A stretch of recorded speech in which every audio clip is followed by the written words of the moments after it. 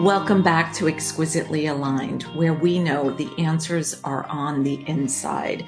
We live in a world begging for us to conform, asking us to play roles and follow the rules. And sometimes when we do that, we give up parts of ourselves that we then need to release later at any time, whenever that might be, so that we can live exquisitely aligned. I'm Gina Meyer-Vincent, and today I am thrilled to bring you Juliet Dorris-Williams.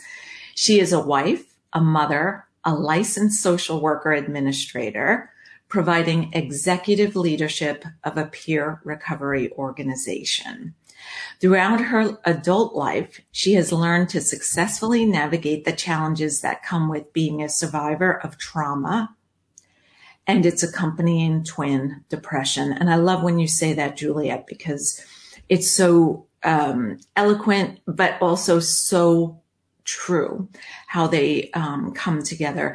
Juliet credits the transformative power of her Christian faith, therapy, and peer support as instrumental for her healing. She is the author of 2 published works. Juliet was born and raised in Indianapolis and now lives in Central Ohio with her husband, and I love this, #1 cheerleader and soulmate, Timothy Sr. Their growing blended family includes 4 adult children, spouses, partners, grandchildren, and great-grands, which I love too. She is a lifelong learner with an insatiable curiosity and a seriously expensive addiction to books. So welcome, Juliet. I am so delighted to have this time with you today. Hi, Gina. Thank you. That's always funny to hear that, but it's all true. Guilty. All true and so beautifully written. And so we do believe you sleep at some points, although we know how busy you are. Yeah. Well, sometimes I apparently need to be reminded to sleep and rest. So there's a thing. Might need to add that to the bio. Right. I was going to say, is that your cheerleader asking you to okay, come on now. Stop it. Yes, stop it now. So let's feed you, let's give you some water, and let's put you to rest and lay down for a little bit. That's it. So, Juliet, you and I spoke briefly the other day, and there was just so many things in common, from our passion for dragonflies to the color turquoise to transformation and healing. And so I love to touch on each of those things. Do you want to share, if you don't mind, a little bit about how we discovered that we both enjoy dragonflies? You were saying you put a post out. I did. Well, I did. And I think I was, as I was shopping around for a new social media platform, because there's so many these days and it's hard to keep up. And I talked about how I had evolved from butterflies, because I'm known around as the butterfly woman. People, and I have this collection that I didn't do myself, because people know, find out that I love butterflies, and they just show up miraculously. Yeah. I have these candy dishes and pillows and all the things. I'm like, it's like, okay, pictures, postcards, whatever. Yes. And so people find out you love them. And then they just magically appear. And so for years and years that was very symbolic for me. And then I discovered the dragonfly and the spiritual meaning behind that it was absolutely about change and growth, and the journey, the life cycle of the butterfly, how it has to crawl around for a minute, and as the caterpillar, and then go into the chrysalis and close in and go into a enclosed growth season. I'll call it that. And then it has to claw its way out literally of that chrysalis in order to for that metamorphosis of the beautiful wings and all of that. And it has to go through that process of clawing itself out of that chrysalis in order for that beautiful transformation to happen. And so I so identified with that journey because that felt so life impactful and so similar to my own journey of having to crawl out of,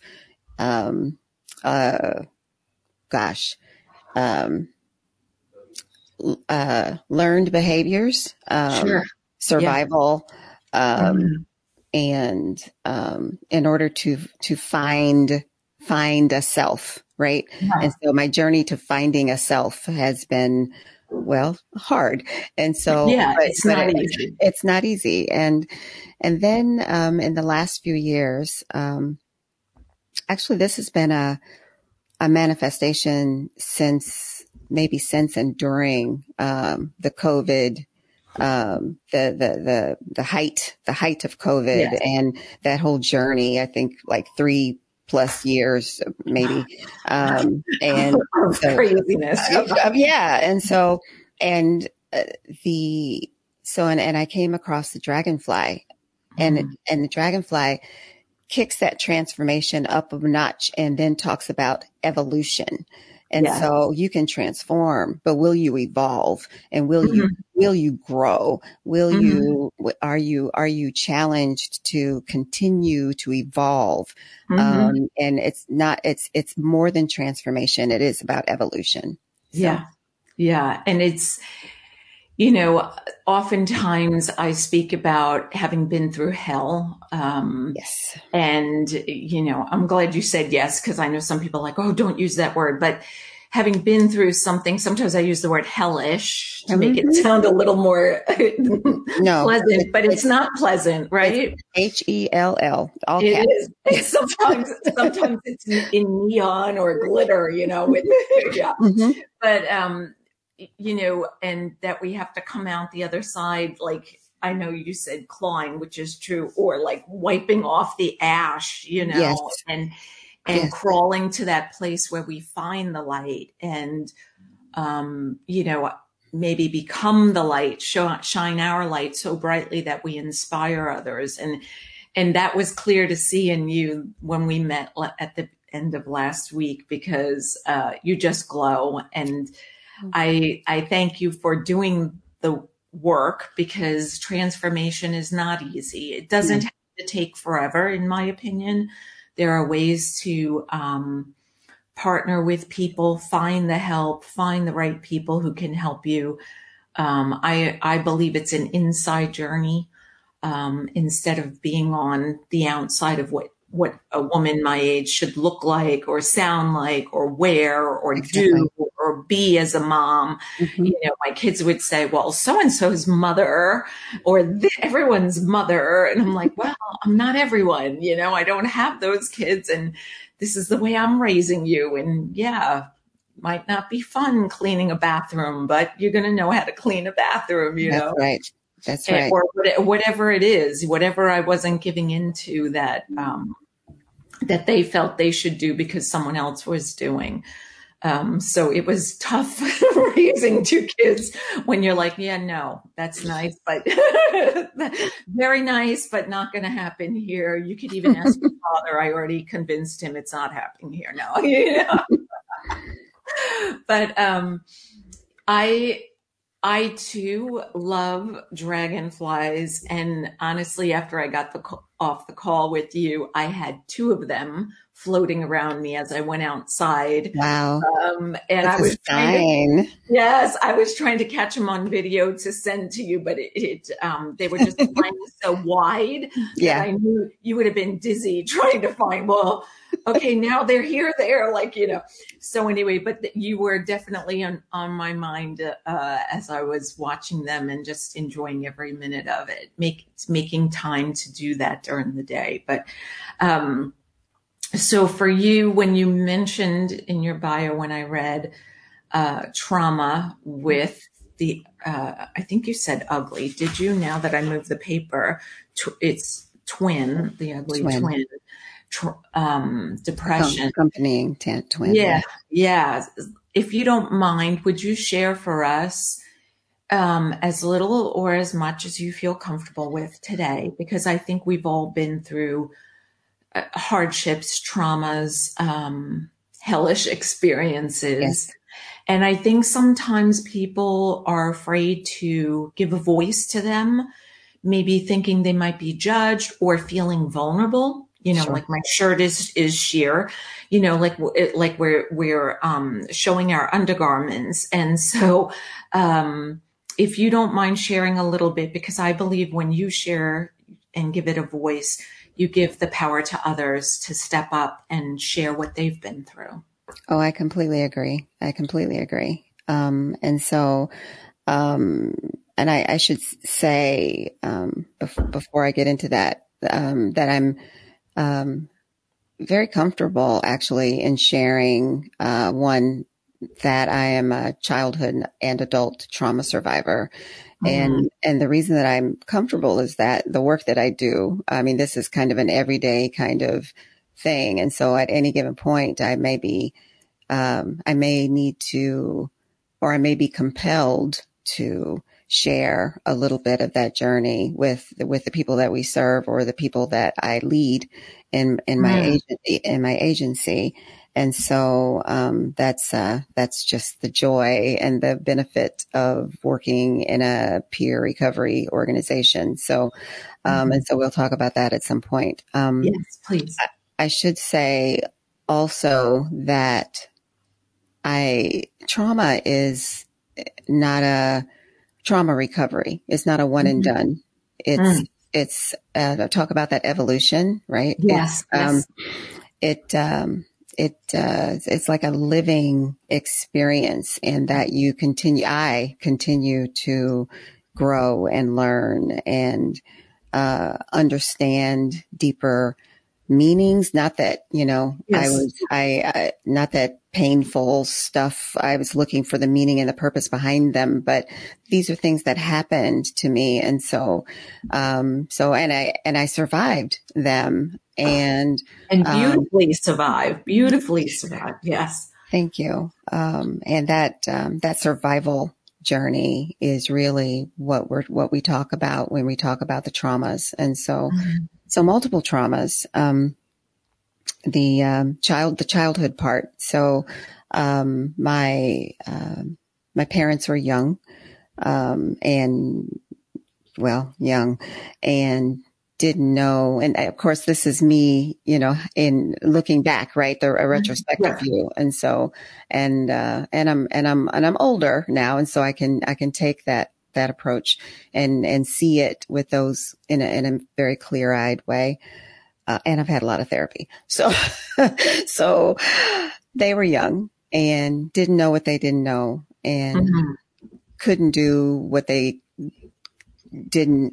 weren't equipped to do. And I absolutely know, now that I am a parent, have been a parent, both a parent of a child that I birthed and parents of children that I inherited via marriage, is that you can't give something that you don't have.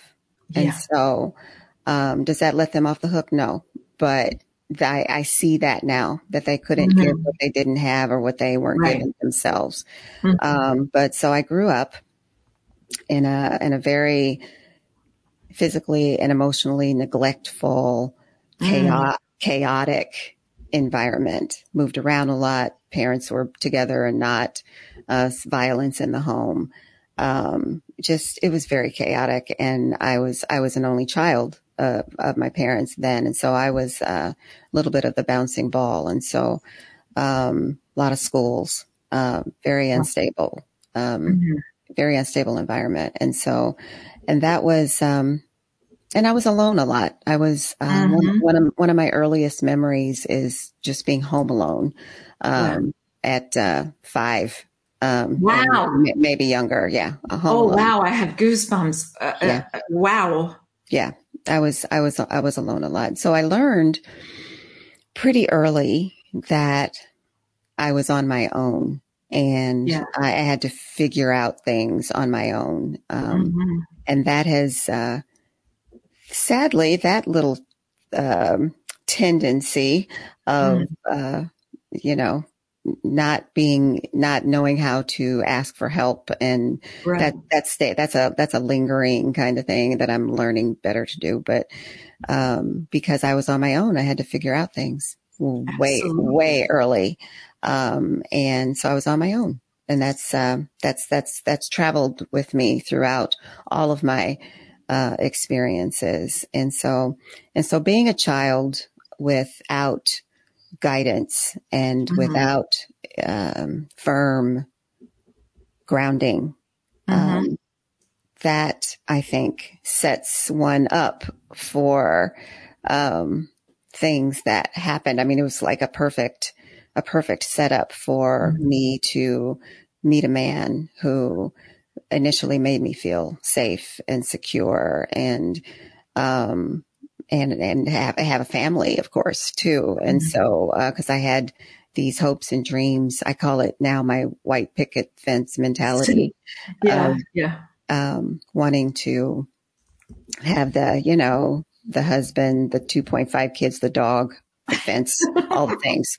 So I had that image, in my head about what I thought nuclear family is, or what I thought family was, because I certainly Mm-hmm. didn't have that growing up. And so, but I met a man, married the man, um, and that man ultimately turned out to be abusive in every way. Wow. What and all of the definitions of abuse, emotionally, mentally, psychologically, sexually.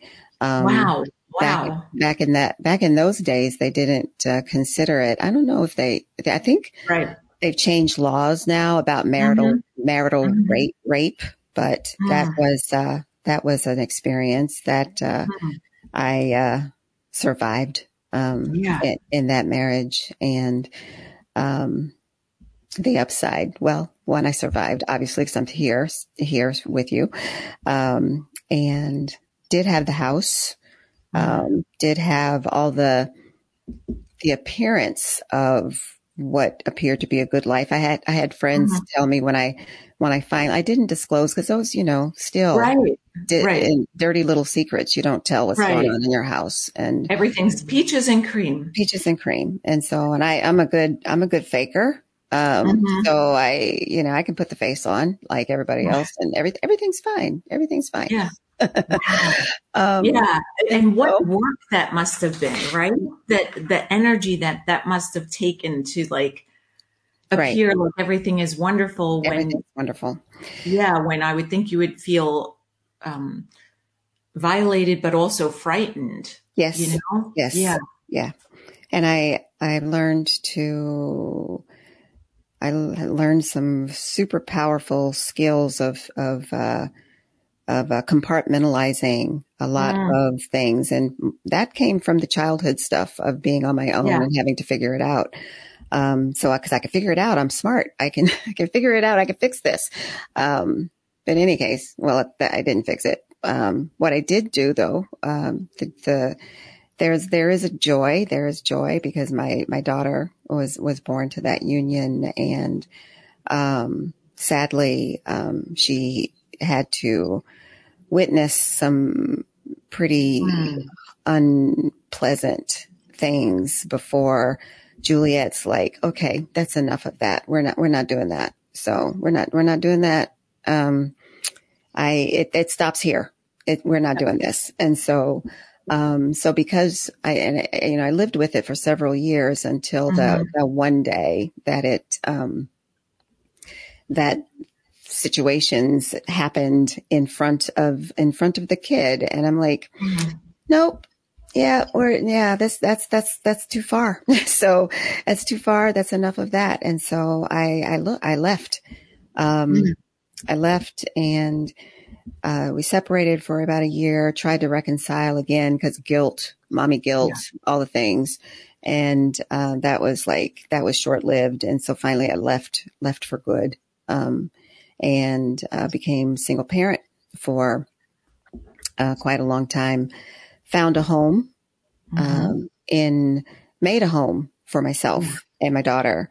Found some solace in church, because I had grown up in the church, and so the church was a big part of my own, just my own grounding.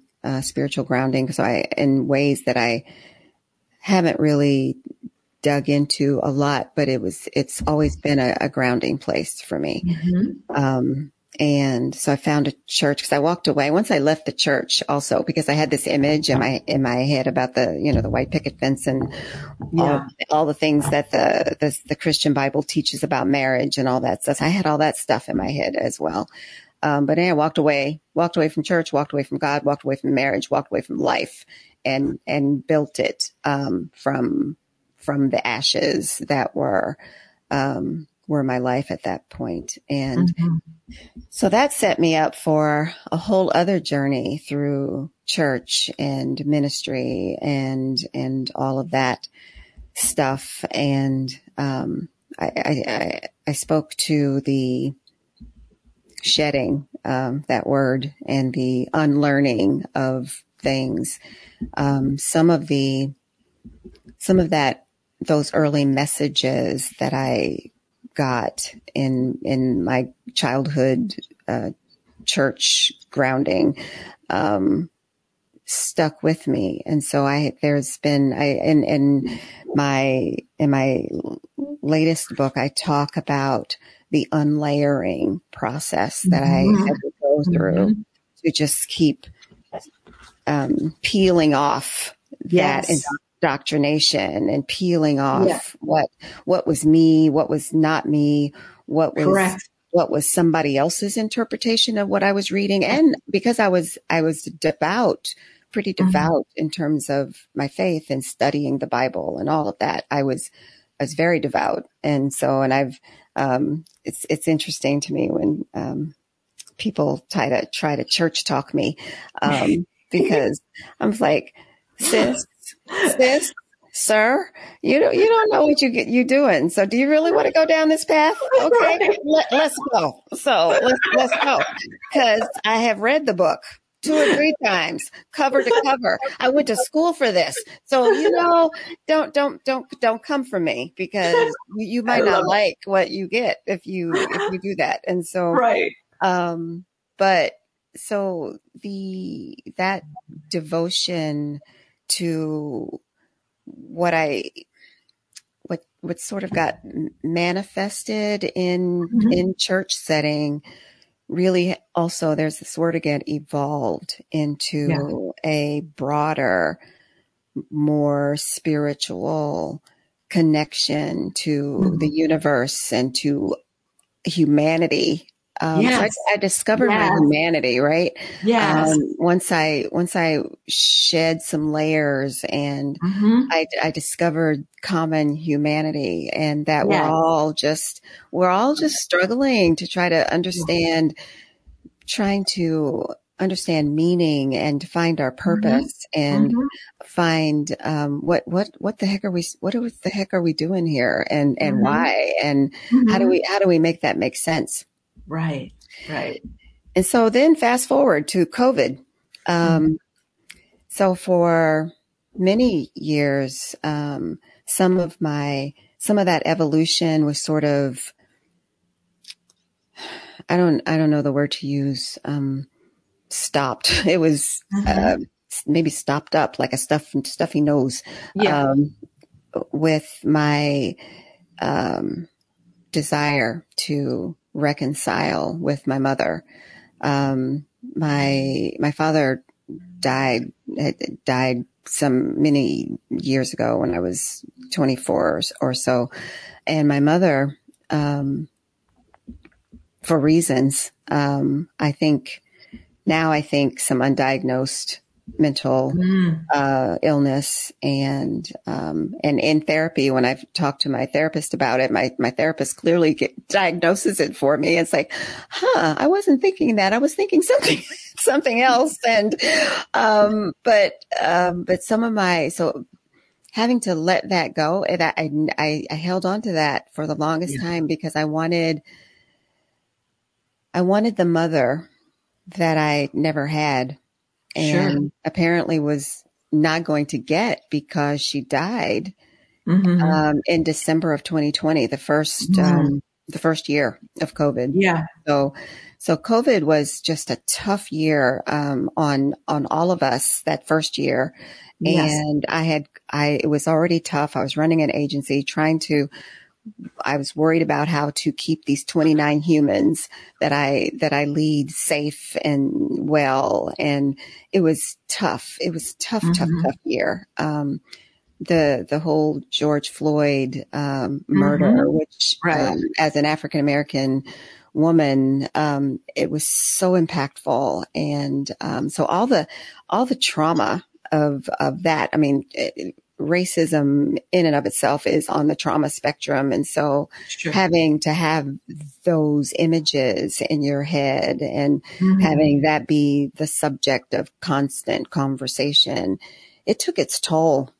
Yeah. I did not realize that it took its toll, until, so three things happened in the month of December, Wow. 2020. One of my teammates died due to complications of COVID. Mm-hmm. Um, one of my teammates, um, close relative, died via overdose, and Mm. my mother died. Right. So two things that were sort of outside of myself, but impacted me in ways that I didn't Yeah. expect. Right. And then my mother died. And I didn't know and she apparently learned she'd been sick for some time, didn't know any of those things. Mm. So cause we were estranged, and that's when all the tools that I had, that compartmentalization stuff, Mm-hmm. Mm-hmm. that, tool that I used to just keep walking upright and, keep, going. Just, the closet that I stuffed all those feelings in was full, and it all came tumbling out. Mm. Yeah. All came to, I've been telling people that the door to the closet, just sort of said, yep, nope, not, Yeah. It not came one up. more. The vision I'm getting, it's like it came unhinged, you know? Unhinged. Yep. Nope. Yeah. Not happening. No more. So Yeah. can't put another thing in that closet, Juliet. You got a deal Yeah. now. And I think that, if I could stop you for just a second, Sure, sure. I think that happens a lot, Juliet. I have a client who recently that word came up, compartmentalizing things. And she said, well, I can do it for this in my work. And I said, well, if that's the case, when your neighbor says something that's similar to what you see in your work, you know, oh, I didn't think about, but um, she compartmentalizes a bunch of different things. And after a while, I just wonder, because I kept saying, maybe if you step away from this, like shed is your word, Right. release this, stop doing this, you'll feel healthier. It won't, it won't play on your mind. You'll sleep better, la, la, la. And she's like, well, I compartmentalize these things and it works for me. And I thought, okay, I'm not sure how long that would work for. So that's It, the vision I just got, was like, boom, it can work for a long time, and it will work until it stops. And Yeah. so, and I was fine. I was perfectly fine. Yeah. Until the hinges of the closet, of the door, of that closet where I was stuffing things, said, not a single thing can we put in here anymore. And it all came tumbling out. And so I probably need to update my bio to talk about the accompanying twin of depression, and hello, it's kissing cousin, anxiety. I was like, Yeah. oh, that's what that is. So, Yeah. so I had a lot of feelings that I didn't know what to do with. So, and because over the years, I know that, to, keep the phone number of the therapist handy. So made the phone call, took a minute to get into her office because apparently a lot of us during that time were struggling, right? Yes. So It was all of a sudden, people were being honest and truthful and sharing that this is making me feel a way that's not good. And I'm ready and raising their hand to say, hey, I'm ready for help. And so, I mean, I hate that we went through it. I hate you went through this, but in the same sense, I'm thankful for the enlightenment you chose for yourself and that you trickled down to your gorgeous family and everyone whose lives you touch with your podcast, your books, here with us today, in your agency and so forth, because, you know, I just say kudos to you for that. But do tell us, so you got the appointment and these were feelings like, whoa, an ocean of, I'm guessing like a big wave of emotions. definitely a wave. Because I had compartmentalized so long, Gina, it was hard for me to even articulate emotion, my own emotions. And so a therapist did, helped, gave me an exercise, to keep a color chart of emotion. And so I had words to describe what I was feeling. Yes. And so, cause right then I was just a ball of emotion and I couldn't separate anything out. So I kept a color chart for a couple, 3 weeks, and I was pretty religious about it because that's what I do. Yeah. I think you see the end in, I think you're religious about it because you see the end in sight. You're ready for the healing, you know, and I love that about you because it makes us do the work then, right? We do want to be religious about something when we know this can help us to get to the next evolution, to be the finest version of ourselves. So, yeah. So I did that, and found words, and, you know, simple words, emotions. I mean, there's, you know, sad, mad, glad, happy, you know, whatever. I didn't have simple words. I mean, I'm a smart, intelligent woman, and I didn't have words to describe how I was feeling.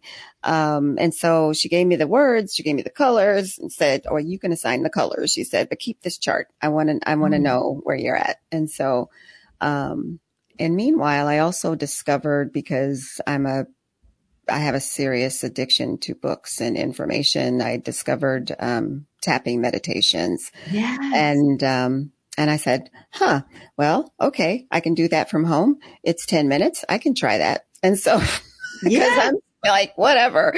And so, and I tried that too, along with the color charting. That actually, both things were super impactful in terms of helping me to get to the first appointment, to the next appointment, appointment, because I'm ready. I'm like, I'm going to need some medication. I need you to give me some medication. I was there. And she said, okay, well, before we do that, because I'm like, I need a pill. Give me a pill, please. So, okay, before we do that. All right. So I got through some, employed some other strategies to keep me intact emotionally, or keep me in a calm, peaceful, relatively speaking, place. And then over the next 18 months, working with that therapist, with her, lots of that unlayering again, of talk, a lot of talk about my mother, and a lot of talk about my parents, and a lot of talk about my childhood and how I got here, and trying to make sense of why is this way, and how do we get here, and having a proper you don't want to diagnose people that you've never met at all, but Right. with her giving me, and I'm a social worker, and I missed it because I thought it was like she's like super depressed or Yeah. something, or she's probably a trauma survivor herself, and Yeah. all the things. And she's like, yeah, no, it's deeper than that. And so she gave me books to read, and it's like, okay, so I was dealing with something completely different than what I thought I was dealing with. And it was never going to work. So, and so I could let myself off the hook for not being able to fix the relationship with my mother. Yes. And I think that at the end of it all, what triggered the closet door, like, Yeah. demolishing itself, was the hope of that some kind of normalcy with my remaining parent. It was gone, and I had to deal with the reality of what that was. Yeah. And so, and once I let go of all of that and all of that hope, and so then what are you left with? You're left with yourself. Yes. And so talk about that's when the dragonfly imagery started. That's exactly what I just saw in my mind's eye. I saw, evolution. Iridescence, shiny, yes, just carefree, freedom, movement. Yeah, that's exactly what I was seeing as you were speaking. So there's transformation, and then there's evolution. Yeah. And so here we are, and all through all of that. And so I've shared the story of doom and gloom, but for 25 years, I had the wherewithal to meet a man who was from the day that I met him to this day, 20, and we're just a few days past our 25th wedding anniversary. And thank you. He has been the one to help me understand the concept of home and family, and 100% having your back support. Yes. And not something that I had growing up. And again, that thing about being on my own forever. And he has to remind me, Juliet, you don't have to fix this. Yes. Right. Yes. Yeah. Juliet, you don't have to fix this. Okay. Yeah. So let it go. Yeah. That's my Tim. What a beautiful love story. I know that, he probably feels the same way about you. And that's, I hope so. yeah. I mean, I can feel it through the camera, honestly. So that is just, and I say kudos to you in so many ways, and thank you. And unfortunately, English is really my only language that I speak fluently, but I feel like there's oftentimes not the right words to be able to say, I commend you, Juliet, for being able to share so transparently, not just with me, but through your agency, through your family, with, everyone, and making it through to the other side with a smile on your face and a glow in your heart, and that shines through your eyes. And to be able to put words to it, because I think that I don't want to say what you've been through exactly the same way, but snippets of it are things other people have experienced or are experiencing currently that maybe they haven't been able to do the transformational, evolutionary work to get to where you are now. But I know you inspire them. And for that, I'm happy to be walking the earth at the same time, and that Mary Lou has introduced us, because, it just makes the world a better place. That's, I guess, the way for me to say it. So kudos for you. I know, we talked a little bit about shedding, which is a word that I may have to borrow and use. As Juliet would say, shed. I told you before we started filming, I'm really loving that word. For me, I always use the word release, let go, whatever. And I always tell people, listen, you're your own authority. I believe exquisitely aligned means that we remove all those veils like you were talking about and get to our true self, the one we were born to be. And those life experiences, how it shaped or polished or refined us, versus those rules that we were playing by and the roles that we were asked to take on as wife, as mother, as entrepreneur, as somebody living in California versus, you as an author, whatever people think we should look and appear like, right, versus who we really authentically are. And I love that that's who you are, your exquisite self, each and every day. And that's incredible. But shedding, tell me, no, thank you, because I have 2 kids. I don't have grands and great grands yet, but I have 2 children. And so, when I meet someone like you and share this time with you, I say thank you from the bottom of my heart, because you make the world a better place for my children. And hopefully I have grandchildren, great grands one day.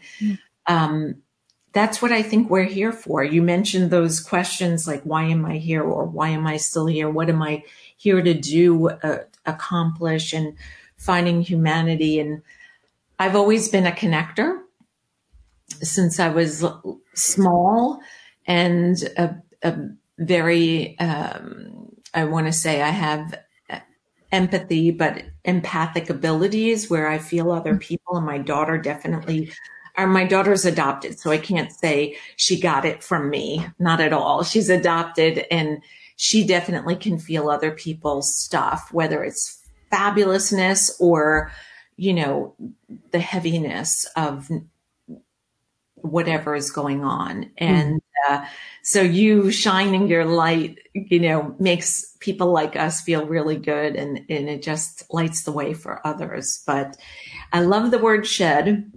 And you may have it. It's not mine. Yeah, I'm gonna use it, but I'm definitely gonna use your name along with it. I like giving other people credit for teaching me along the way. And it's such a simple, short 4-letter word, which, like the word busy is a word that I say to my kids, I don't want to hear. That's a 4-letter word, not allowed, because I think we can be very busy doing things that don't bring us joy, that don't align with who we are, that maybe don't even matter, Right. And so shed, another 4-letter word. I love it. But if you don't mind, tell us a few things, or maybe one thing, share with as much as you want, things like, how did that come about?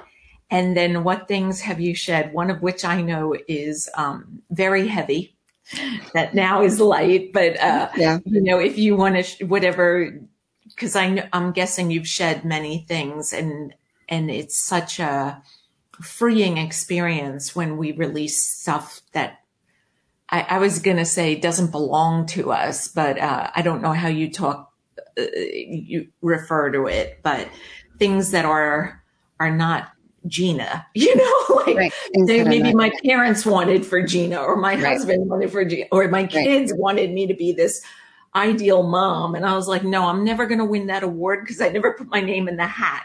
I'm here to help you be the best, person out there changing lives. That's my job. I'm not here to be putting a nice note in your lunchbox. That's not who I ever was, you know? So the thing about shedding, and I use release and let go also. The shedding part, the word why I think it feels like the word that I go to, is because it takes work to do that. Just the concept, the imagery of having to shed something, that is work. You have got to crawl your way, claw even, I used that word before, your way out of that skin. It is shedding a skin, a layer of yourself that doesn't belong to you or does no longer belongs to you. Right. Because it may have belonged, it may have fit, it may have felt right, fit, for me for a lot of years. And when I think about my journey out of the church, it fit, it was comforting, it was familiar, and leaving the land of familiar is hard. It's just all you know, and stepping out into what may be countercultural, or may be you might have to disappoint some people in order to choose yourself. You may have to. It is absolutely a series of saying yes to this and no to that. Yes. And so that is, and if you're, and I'm also kind of high on the empathic stage. I'm an INFJ, if that tells you anything. So I've got, I'm an introvert, I'm intuitive, and so high on the empath, scale.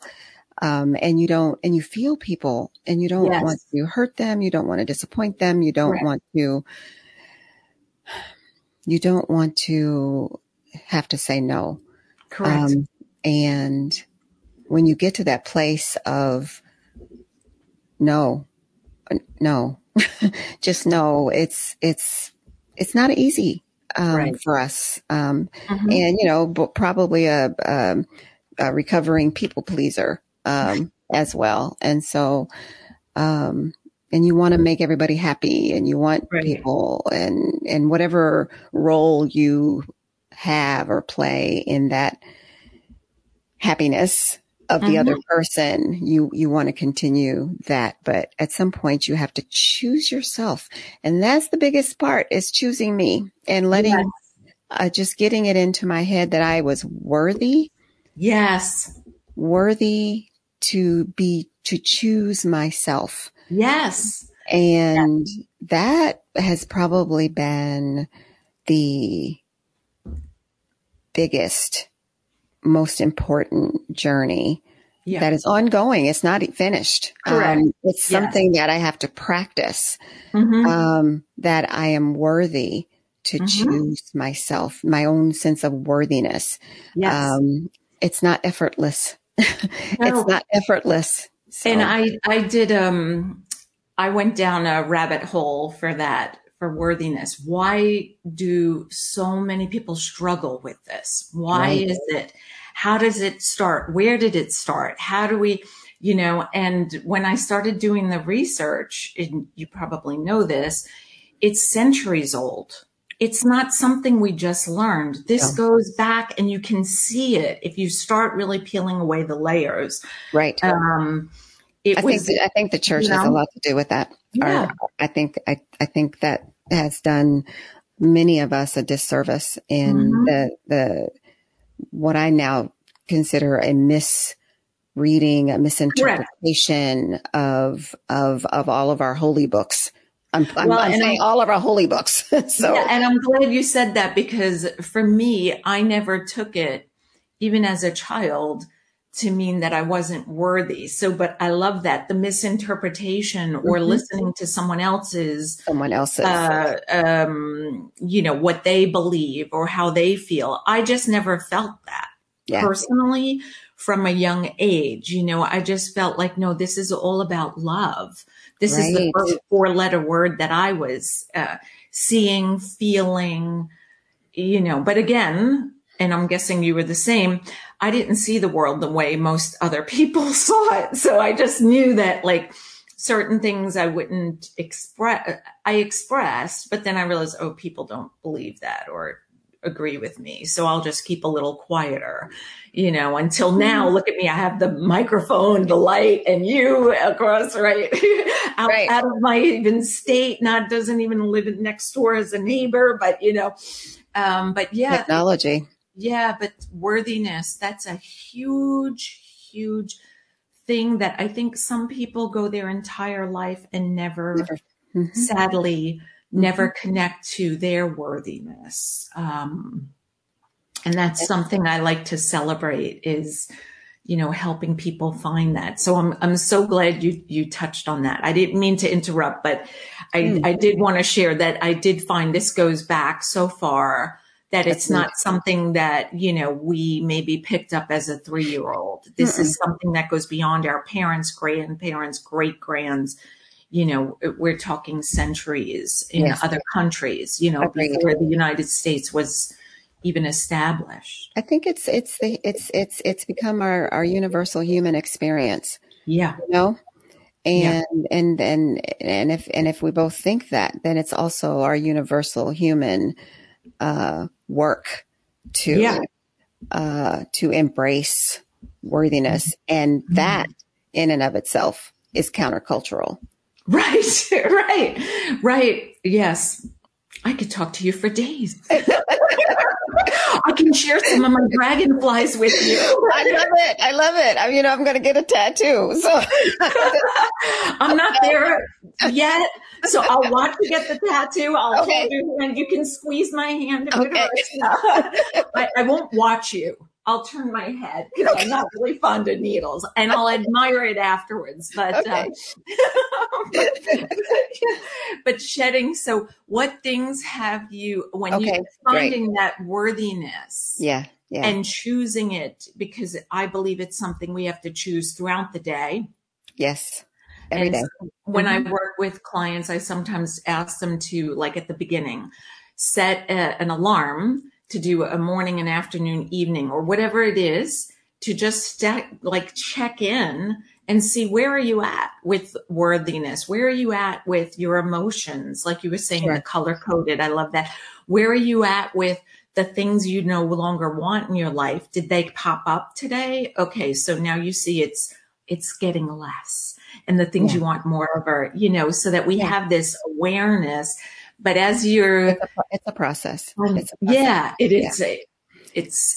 It's a daily process. Yes. But it's a fun process too, as you see Come on, Juliet, agree with me. It's a fun process. Maybe on the other side. I don't know, but I'm back to it's work. Yes. So one of the things that I've done, big thing that I don't talk a lot about, because pretty much the proof is sort of in the pudding, because I keep of late, I've been running into people that I haven't seen for 2 or 3 years. And so they haven't seen a smaller frame me. And so when I'll walk past them, I'll go hello, and they'll say hello. And then we're doing the polite, how you doing? And then later they come up and say, I didn't recognize you. It's like, yeah, I get that a lot these days. So yeah. And so I smile. I get that a lot. But 4 years ago, no, longer. Let me step back a minute and talk about the impact of living with trauma.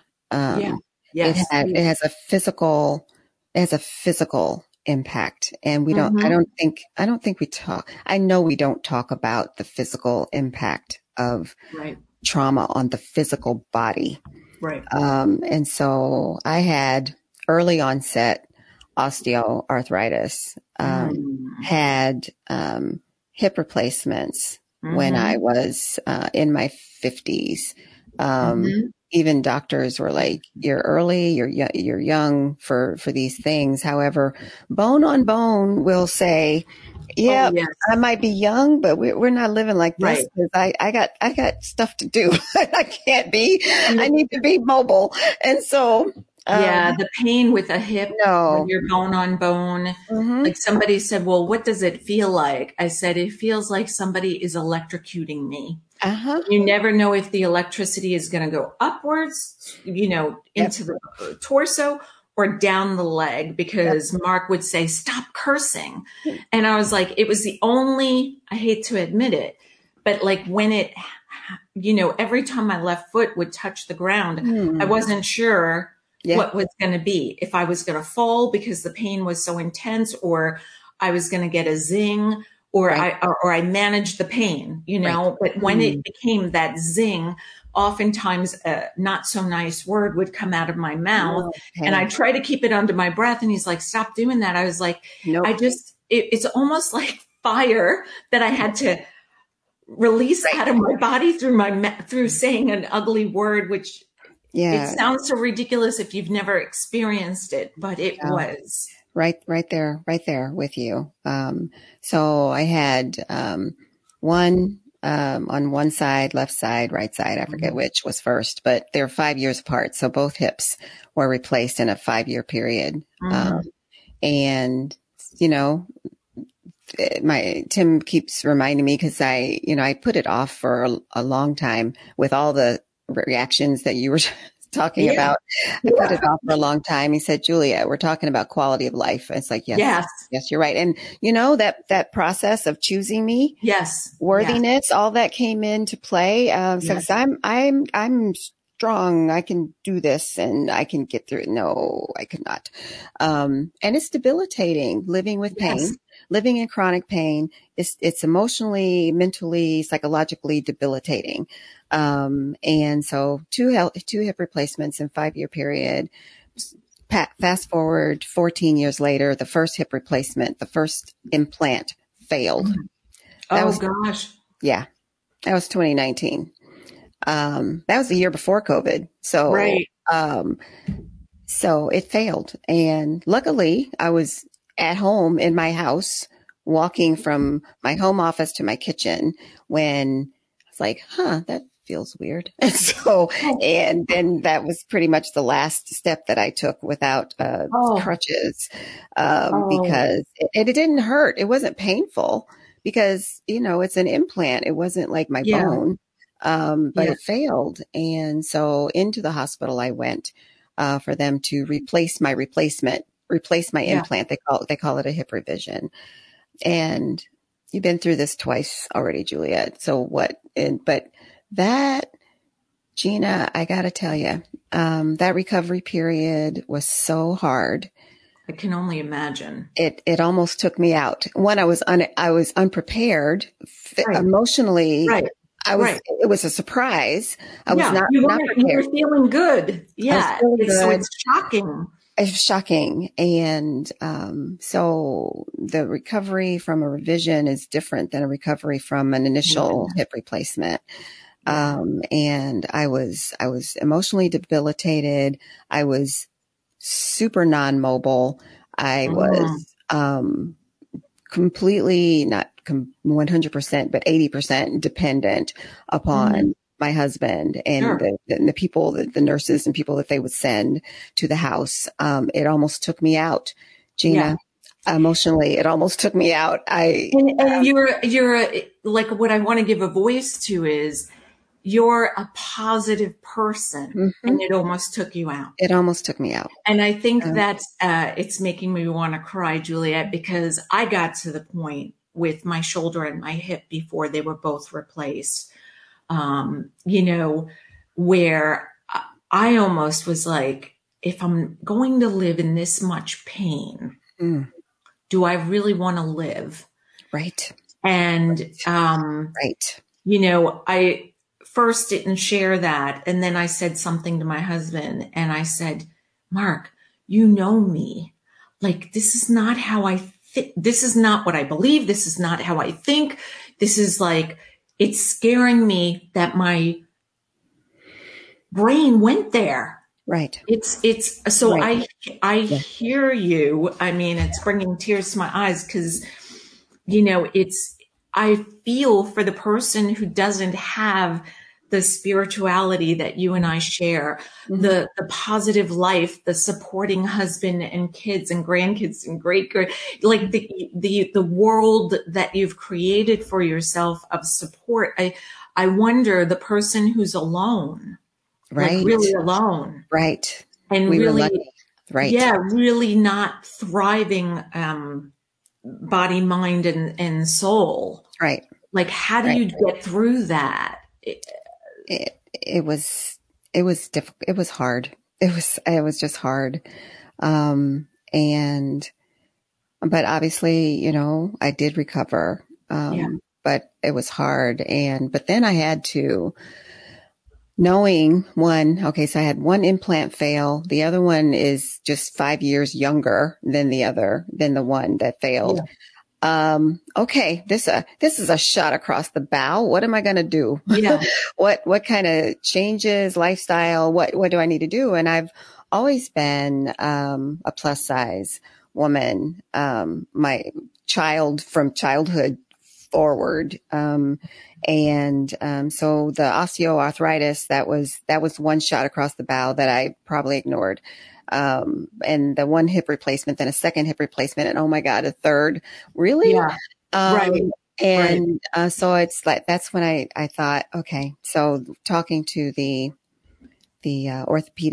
orthopedic doctors. And so what are the things that I need to do? And one of them was shed some weight, Juliet. Mm-hmm. And I've, you know, tried every diet known to humankind, and failed.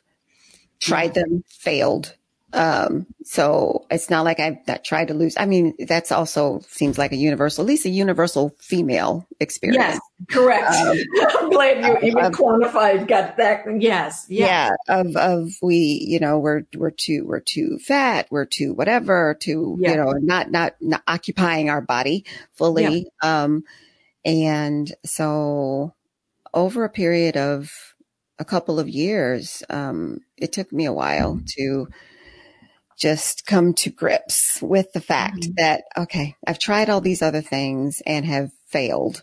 What are some things other things that I haven't tried? Yeah. And so I signed up for, with a bariatric, doctor and center, and went through the long process of psychological examinations and lots of appointments and lots of testing and all the things to lead up to, I think it might be a year that I was taking the steps. And it was still like the day before, like 2 days before surgery. I had weight loss surgery, by the way.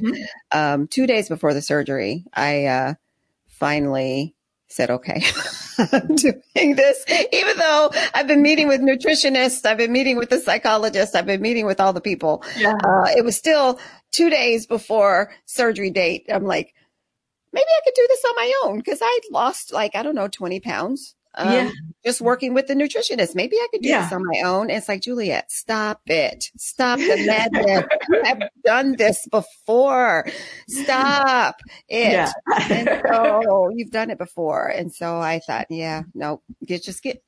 sometimes you just gotta get real with your own doggone self. Yeah. And, so just surrendering to that I needed bigger help than what I was able to do myself, because I can do it on my own, right? That's still that old messaging. Yeah. That old messaging. I can do this on my own. I can fix this. No, I've done it before. And failed. Yeah. Before. And again, rinse, repeat. And then I had to go through some pretty devastating, medical interventions to resolve some things that needed to be resolved. So I did. So I actually did go through. Yeah. With obviously with the surgery, and 105, 6 pounds later, people don't recognize me if they Well, I was going to say, that's like another person, you know, that's probably the weight of my daughter, who's 4'10", you know? Okay. Well, if you ask her, she's 4'11". Sorry. Okay. My daughter, who's 4'11", 5 feet most days when she fluffs up her hair. No. Think about your daughter. I'm just a couple of inches taller than her. I'm 5'1". Oh, wow. So, and think of that plus 100 pounds. Yeah. So, so that's been a journey in learning how to eat differently and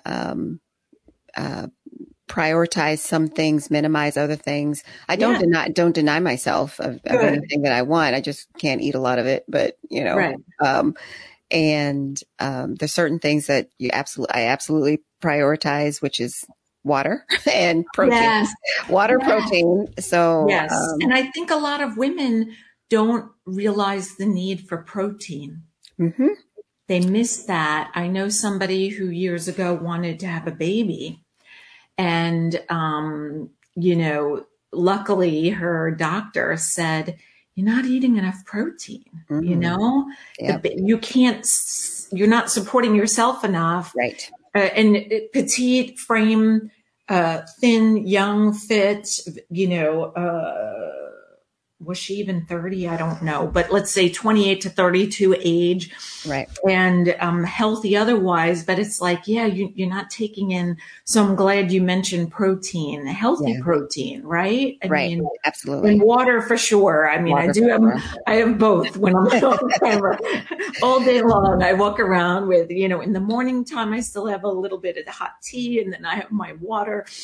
But water and protein. I'm glad you mentioned that. Yeah. And so back to the shedding part too, and about that closet door that I don't have anymore. I think my theory, Juliet's theory, is that some of that stuffing of emotion, yes, and that stuffing of psychic pain was in my body. Yes, absolutely. In my body. Well, I agree with you. Yeah. I agree. Yes. And so not only do I know I don't have my closet that I can stuff things in, I also don't have this body space to stuff emotions in. So I'm let's just say that I am like super real these days. Yes. I don't have the ability. I seem to have lost the ability to stuff things anywhere. I have nowhere to stuff them. So, so here we are, shedding. And that is, you just make me smile over and over and over. It's such a great joy to be sharing this time with you, because these are such powerful things that you're sharing that change people's experience of life. It changes their marriage. It changes their relationship with children, with siblings, with parents. I have somebody new that I'm working with one-on-one. And I said, let's talk about what you want to have more of, what, you want to release, let go of. And, what do you want? How can I help you? This was before she signed on to work with, before we both agreed to work together. And, I sat back with a smile and I was like, these things are all interrelated. Mm-hmm. They all, like you're talking about, being super real and releasing and shedding and not having that closet that we're like, I'm a little taller than you. I'm 5'5" and a half.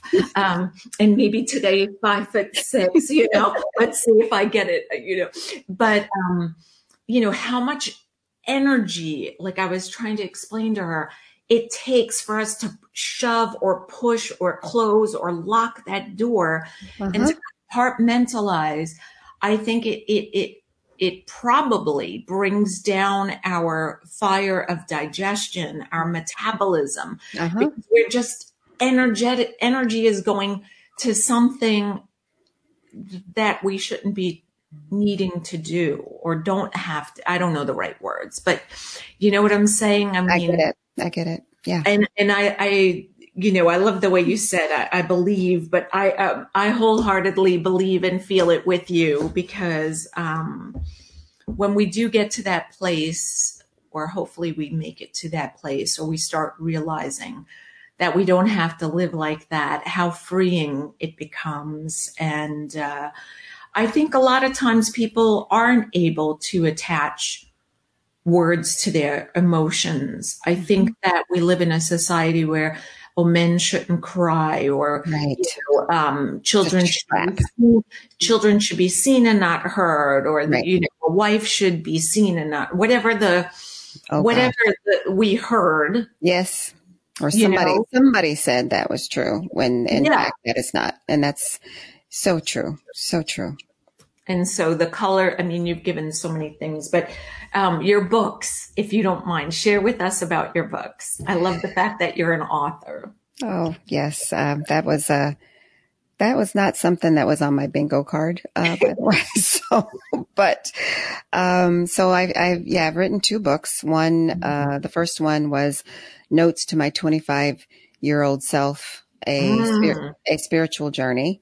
That was 2011 or so. I sort of wrote that as a labor of love. My daughter turned 25 that year, and, Wow. it came about through just a series of conversations that we were having, because she was, trying to figure out her place and purpose and meaning in the world. And so, and she was feeling pretty down on herself. And so, and I wanted her to know that her journey was one, not unique, and a lot of developmental in some ways in terms of the journey of womanhood. I'll go there. So Notes to My 25-year-old Self, a Spiritual Journey was book number 1. Second book was Leaving Church, Finding Faith, 6 steps for finding your purpose in the world after leaving the Christian church. And so, Christian church, or what I call churchianity, was one of the things I shed. So living life on this side of, living life in a spiritual but not religious framework has really been,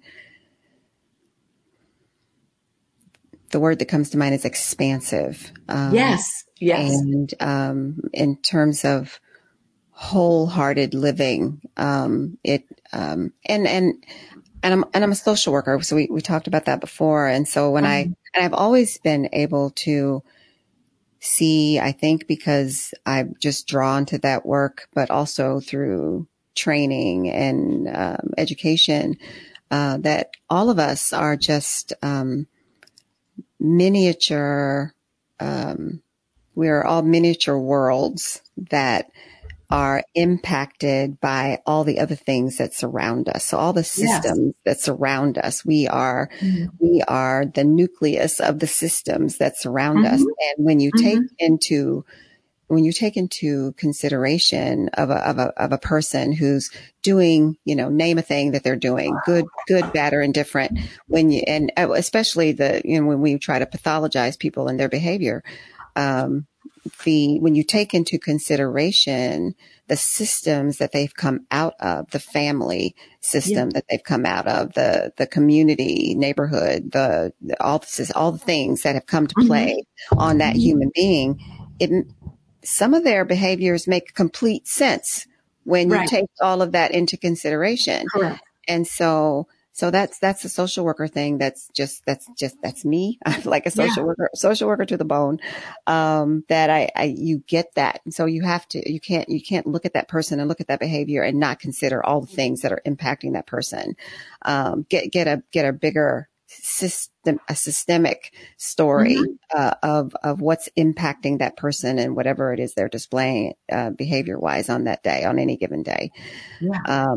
And when I shed that word again, when I shed dogma, church dogma, and some of those messages that I had internalized, and it's interesting to me now when I talk about that while I internalize that, because I have studied, I've read the book, and so a lot of times, and like you said, it's about love and forgiveness and grace and acceptance and all of those things. And whereas many of the churches that I have been that I have called mine over the years have been about separation and about judgment and about, who's worthy, who's not, who's in, who's out, not pulling everybody into the boat, Right. in the boat of love, and so, but having that still warred with me in terms of the things that I was actually reading for myself and understanding myself, and the things that I was showing up for on a Sunday or whatever day that I decided that I was going to church.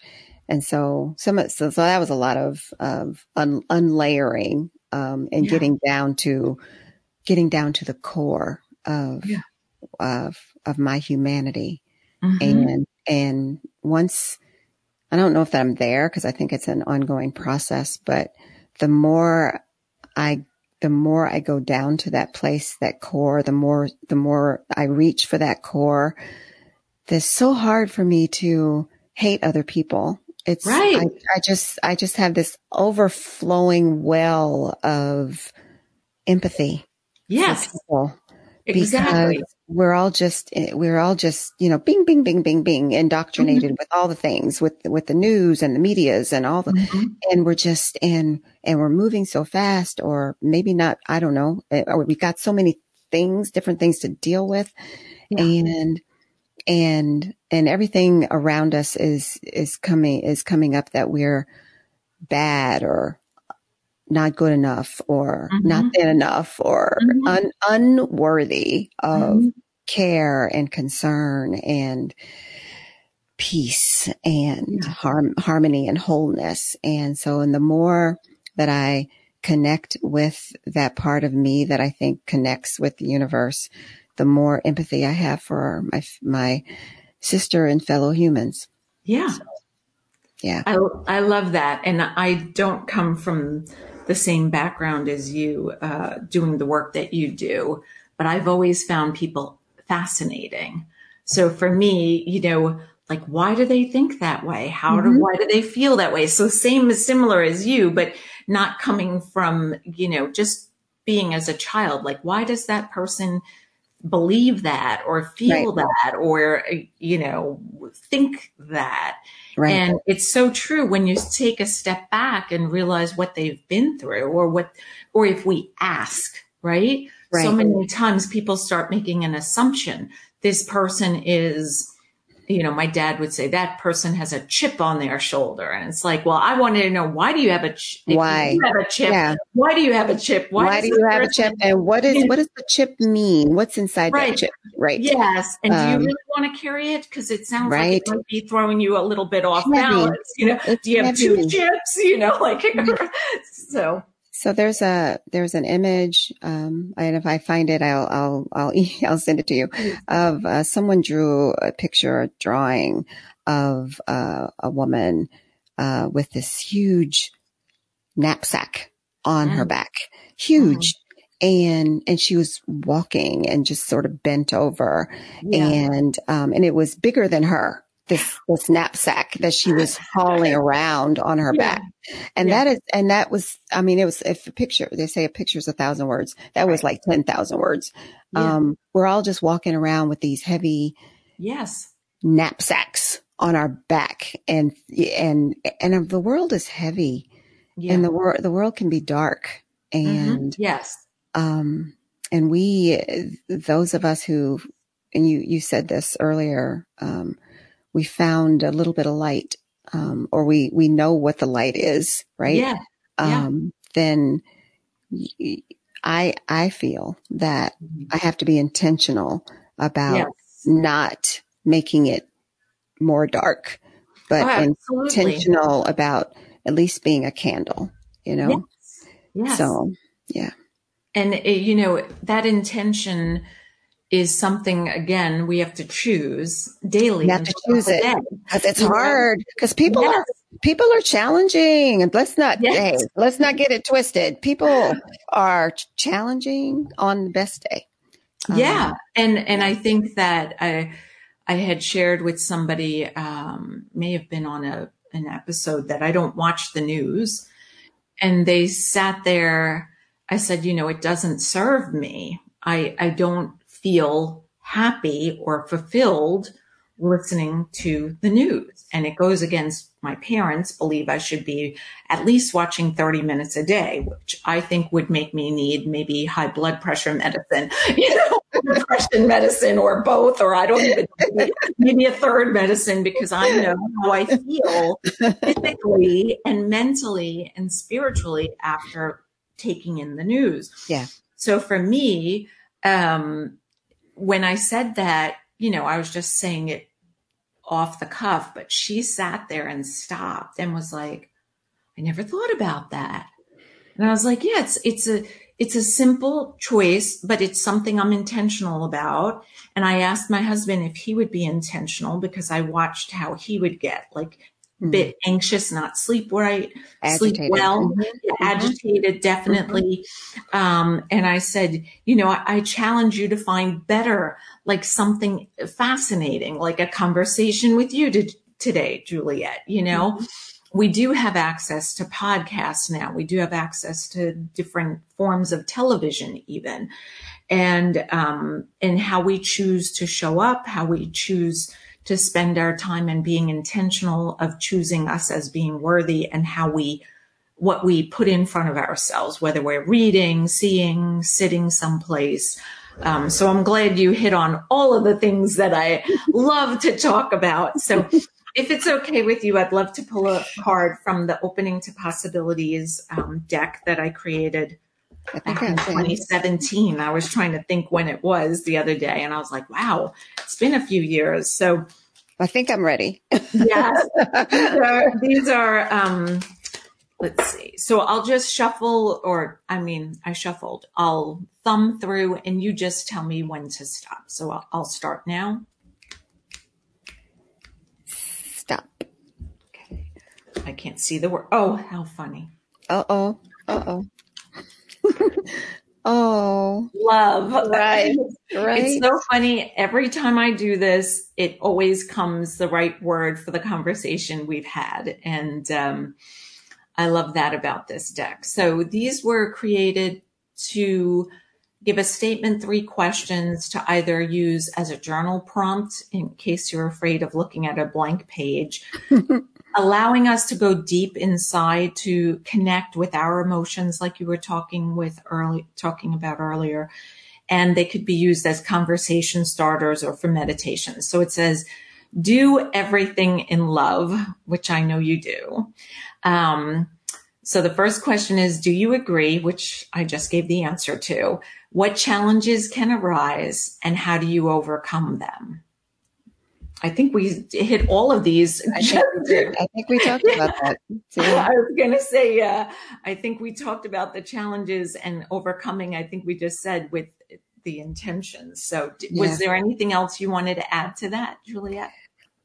I think I want to add that my daily, not daily, because I don't know, I don't think I think about it daily, but part of my intentional work, ongoing work, is going back to that statement about worthiness, that it's okay to love myself. Yes. It's okay to give myself love. Yes. And because I haven't always, and over the decades, I have looked outside of myself for love and validation, and being able to getting to this awareness. And I do think some of it might be developmental. Some of it might just be surviving, right? Choosing to love myself, choosing myself is an act of love. Yeah. And grace and gifts that I give myself. So, well, and when you give them, I believe it fills our cup to be able to love better our spouse, our kids, absolutely, and so forth. And so, that was beautiful. Thank you. So, Juliet, is there anything? Well, I just want to say, listeners, you can find all of Juliet's contact information, also a link to her books, because you'll want to read them. And, but is there anything else you would like to offer, or final words? No, I appreciated the conversation, and Mary Lou is magical, and so she connects us, and I'm grateful for the opportunity, and I'm grateful to meet you, a kind of a sister from another mister on a different coast. Yes, exactly. And the similarities just keep showing up. So no, Mary Lou is incredible. She's an incredible connector, and she was just on the show recently. So it was lovely to share the mic with her. And you are just delightful. I'm so glad for everything. You know, this sounds funny for me to say, but I think you can understand all the life experiences that you've been through have shaped you to be who you are today. And I know they weren't easy, comfortable, or enjoyable, but I'm thankful you've been through them and decided to take the journey far enough to reach that enlightenment and transformation, and that you're ever evolving. And for that, I say kudos, thank you, and I adore you for that. Thank you, Gina. And so with that, I just want to say we spoke about a lot of things today, one of which came up is why am I here? And I'd like to invite you to Purpose, Possibilities, and Prosecco, a 2-hour transformation like no other, where we are able to give you the clarity through a face reading and transformational mentoring. So you have 2 of us in a private setting, either virtually or in person. And you can find that also in the show notes. Till next time, be exquisite. Thank you.